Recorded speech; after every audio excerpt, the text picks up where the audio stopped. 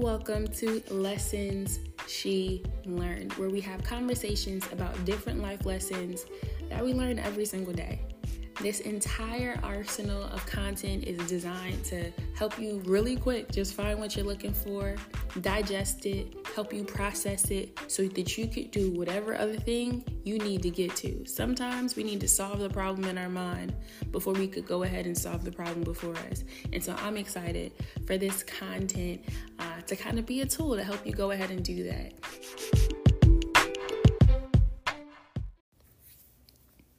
Today's topic that we will be breaking down is you're in charge now. I think the thing that made me so interested in wanting to record this episode was the fact that I actually am constantly in this state of parenting my new daughter. She's 1.5, and then having to also take many moments to parent myself. And parenting myself in the sense that by the time your parents are relatively done, kind of teaching you the basics, teaching you the foundation, they've taught you enough, in most cases, to be able to kind of function. They teach you enough to make sure that you are competent and able to kind of care for yourself. At minimum, you're probably able to figure out what else is required. And so there comes a point where the little things, the small lessons, the assumption is that you have the ability to at least learn what else needs to happen, and you'll take care of those things for yourself, right? And so in mothering myself or parenting myself, I am not necessarily doing the job my parents didn't do. I'm doing the part of kind of growing up that I'm personally now responsible for. And I think the only reason I'm kind of thinking so thoughtfully about it or thinking so intently about it is because I'm actually mothering really close, in my personal opinion, to my childhood years. So I am 27. I got married about 2 years ago at this point. And I became a mother, obviously, shortly thereafter. My daughter's 1.5. And so it took me a really long time to kind of uncouple from that immature, constantly needing something, always having a question, not feeling sure or secure about anything. It took me a while to kind of come from underneath that. I feel like my parents did a fantastic job as far as actually sheltering me, keeping me safe, making sure that I had what I need, and making sure that I was protected. I did not want to be out here in these adult streets. I was content where I was, but I had to kind of just grow up, lean into that. And so now what I'm learning about myself and what I'm learning about how to love another human and how to raise and rear another human is actually requiring that I kind of fill in some of the gaps. Even while I was pregnant, there were a lot of things that I was I need to figure that out before she gets here. I need to start to work through that before she gets here, because there are certain things or certain degrees to which you kind of want to be healed and whole before you start trying to teach healing and wholeness to another person, or even before you start putting your ability or exerting your ability and your effort and love, your best, before you start giving that to somebody else. You might want to check the quality of it. And so I felt like I did a lot of that kind of before she got here.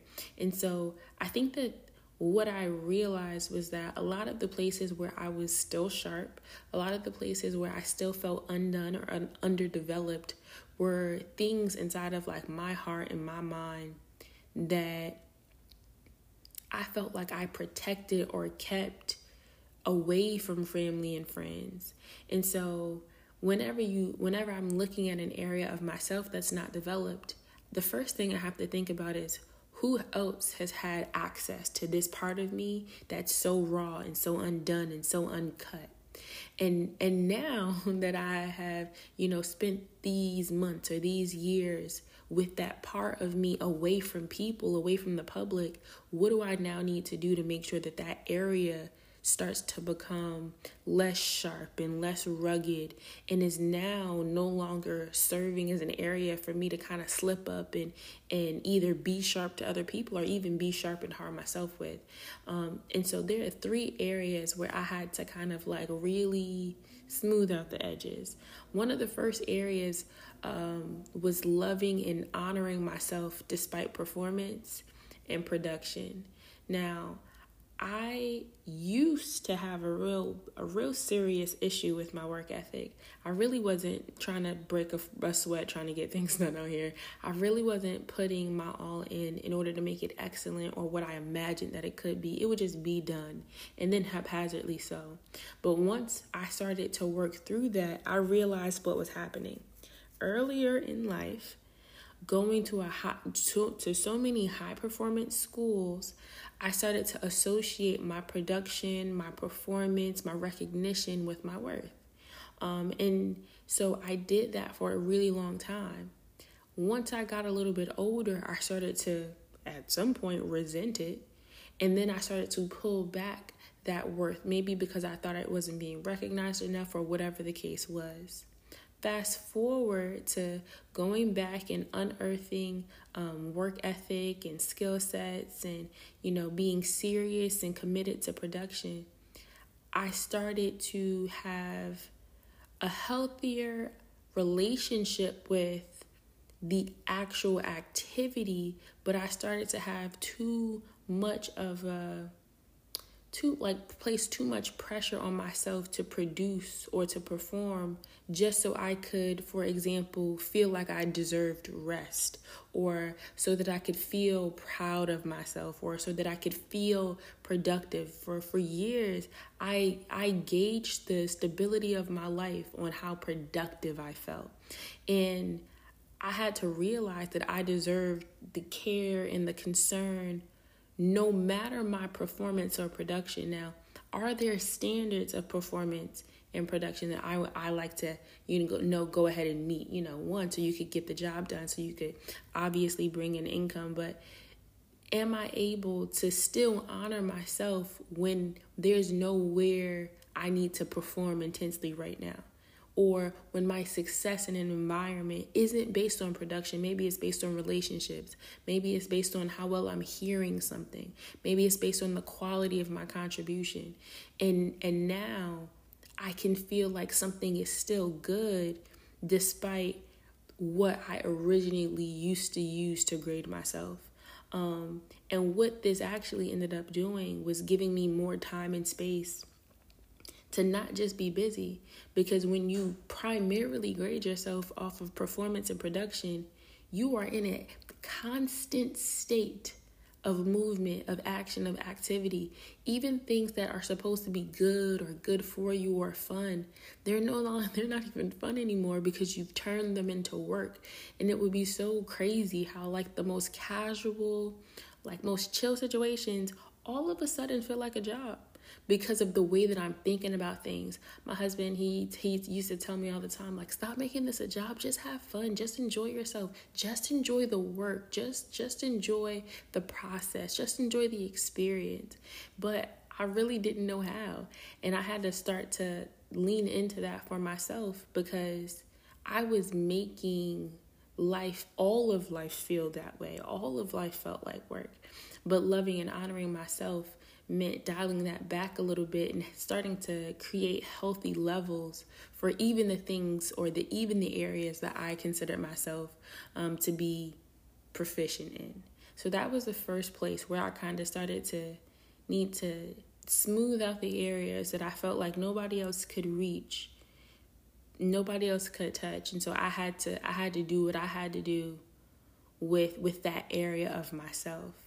The second area where I felt like I had to go ahead and develop myself a little bit more was in creating a standard of discipline and structure so that I could experience the freedom I'm desiring. I was listening to an interview earlier today. It was a Kobe interview, and it was talking about how it was after he had started to transition out of the league, and he, was talking about the process of just writing a story. And the person who was interviewing him is also was writing a book at the time. And he was talking about how they both keep very like rigid schedules. So, they wake up, they do XYZ, they spend XYZ time writing, pick up kids from school, go back to it, start writing some more. And, someone had asked one of them, what if you're not inspired when it's time to go ahead and do that work? What if you get an idea at this other time or this other time? And the moment they had together, both the interviewer and Kobe, they were talking about how because of the stability of the structure, you are able to be more creative, because you're not just being creative when you sit down to write, but when you go about living life and those things come to you. Similarly, when a person wants to feel freedom, what a person is saying is, I want to be able to move with freedom of time. I might want to move with the freedom of resources. But the thing that gives you the freedom of time or the freedom of resources is to have the discipline and the structure and the work you need to do. And I realized that real self-care is discipline of myself. Real self-care is structure. Real self-care is not waiting until you're empty to refill again. Real self-care is giving yourself the boundaries to say, hey, this is the time for work. This is, these are your times to enjoy yourself. This is the time, to really take advantage of like hanging out with friends and being able to, go away and do what you would like to do. But the structure and the discipline and the consistency are the things that help unearth freedom. And so I used to think, man, wake up when I want to do work however. When I did stuff like that, when I tell you I got nothing done. And the crazy thing is I felt less free because I didn't have that kind of guide to be able to say, okay, so I know when I'm done. I know when I reach completion here in this environment, on this task or on this project. But giving myself a standard for discipline and structure that I set, that I say, is according to my goal, help create different areas and opportunities for freedom in my own life. And I was so used to kind of letting someone else's word be above mine. I was so used to, like, for example, I would show up late to lunch. I would show up late to brunch. I would show up late to dinners and all these things. But when someone said, you have to be at work at a certain time, I was there. Why is it that when someone else gives me an instruction, I'm willing to bend over backwards to meet that instruction? When a client is talking about all the things that they want and, all those things, when they're talking about what has to happen or what it is we're going to do moving forward, why is it that I could do that in a work environment, but when it comes to my personal self and my personal work, all of a sudden the rules are different? And so I had to have a standard that I kept and that was stable and consistent so that I can continue to produce at a high level, so I could experience the freedom I'm desiring in the different areas of my life. And so the last one that I'm going to be going over that helped me start to really like nurture myself well and start to help me soften some of those like sharp edges or rough corners is learning how to live by a biblical standard and disqualifying voices that don't submit to that. There are so many people who I straight up love. I really do admire them. Like, my heart is with them. When they're doing something, all I want to do is support. I'm buying whatever it is that they're selling. I'm championing whatever it is that they're working on. But one of the things that I didn't realize is that I didn't qualify or disqualify voices as a child.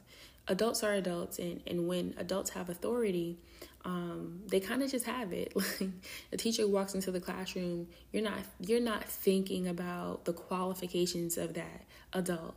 When your professor walks into the classroom, it was a while before I started to be like, what is it that you've actually accomplished within or outside of academia that qualifies you to be in this environment, having this conversation with you and having this conversation with me. And so it wasn't until recently when I realized that a lot of people kind of speak with confidence. A lot of people present well. A lot of people are well spoken and present well and things of that nature. But I had to realize everybody is not leading and guiding themselves according to these specific principles. These are the principles that keep me full, keep me focused, keep me on track. And I'm realizing now that I can't let anybody with a voice just come up here and speak to me like we're supposed to be under this same authority that you created for yourself. What is my actual standard for whose voice I can listen to? What is the standard for someone who is able and allowed to go ahead and guide me? I remember my husband, he was talking about something, and I didn't really know if he knew what he was talking about when we was talking about this. And he was like, listen, I know what I'm doing. Follow me as I follow Christ.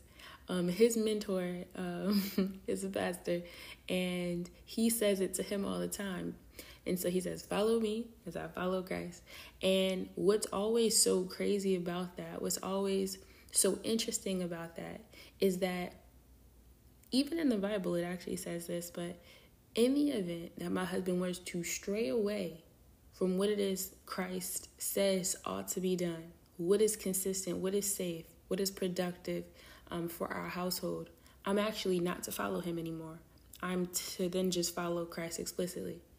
Now, that's already my responsibility, but as co-laborers and partners, I'm also listening to him. I'm listening to him because he's the head of this household. He's supposed to be guiding, covering, protecting.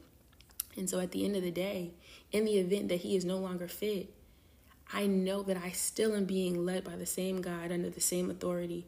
And so I am constantly not holding, my favorite people up to the light of my heart. I'm holding my favorite people up to the light of the word, the standard of the word, to be able to dictate what life looks like and how we move forward with this. And this is different because I used to really depend on how people's words made me feel, until I realized that people can say a lot of sweet nothings to you to make you feel good, to make you agree.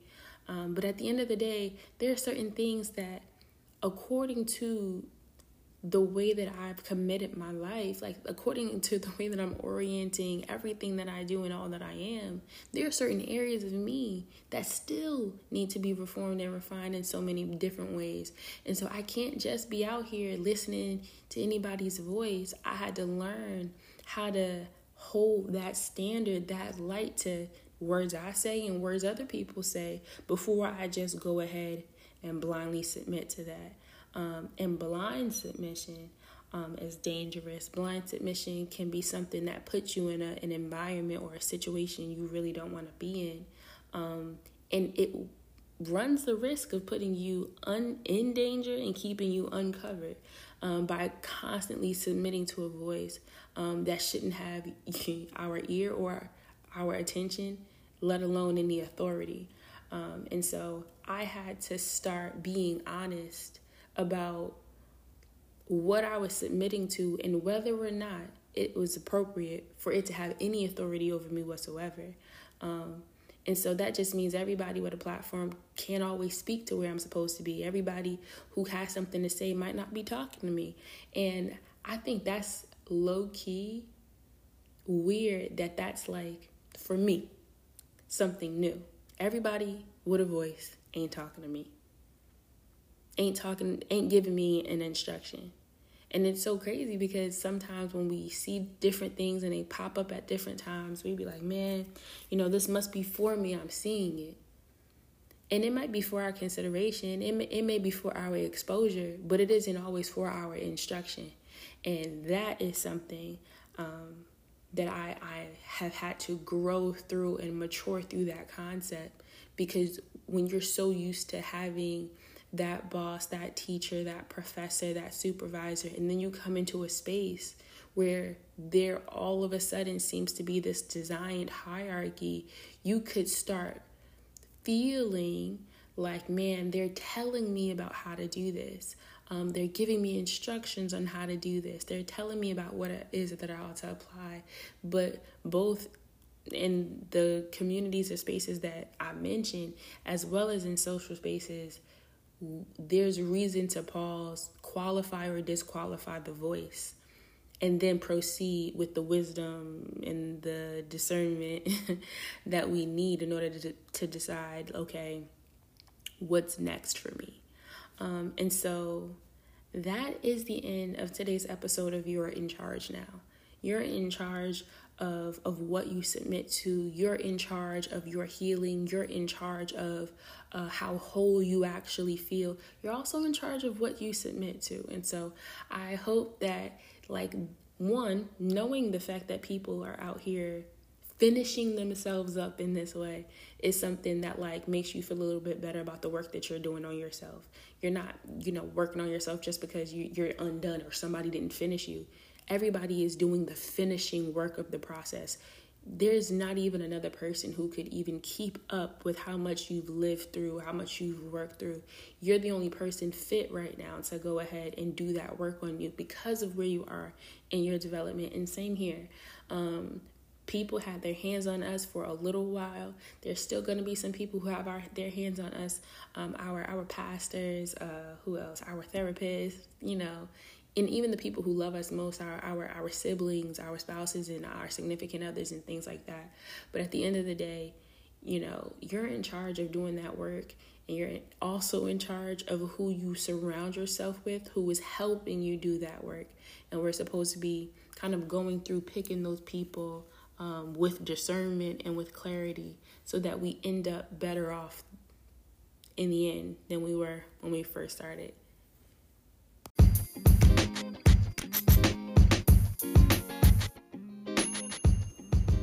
You just finished an episode of Lessons She Learned and How You Feel.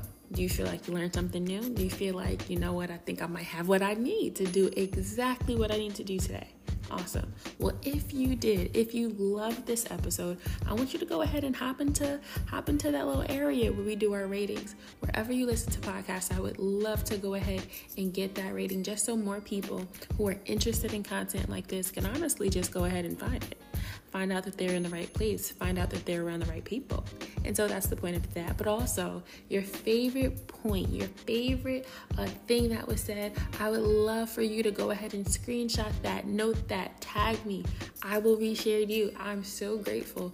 Anytime anyone is saying, hey, this information helps me, this content really helped me work through this, and I want to know how it impacted you.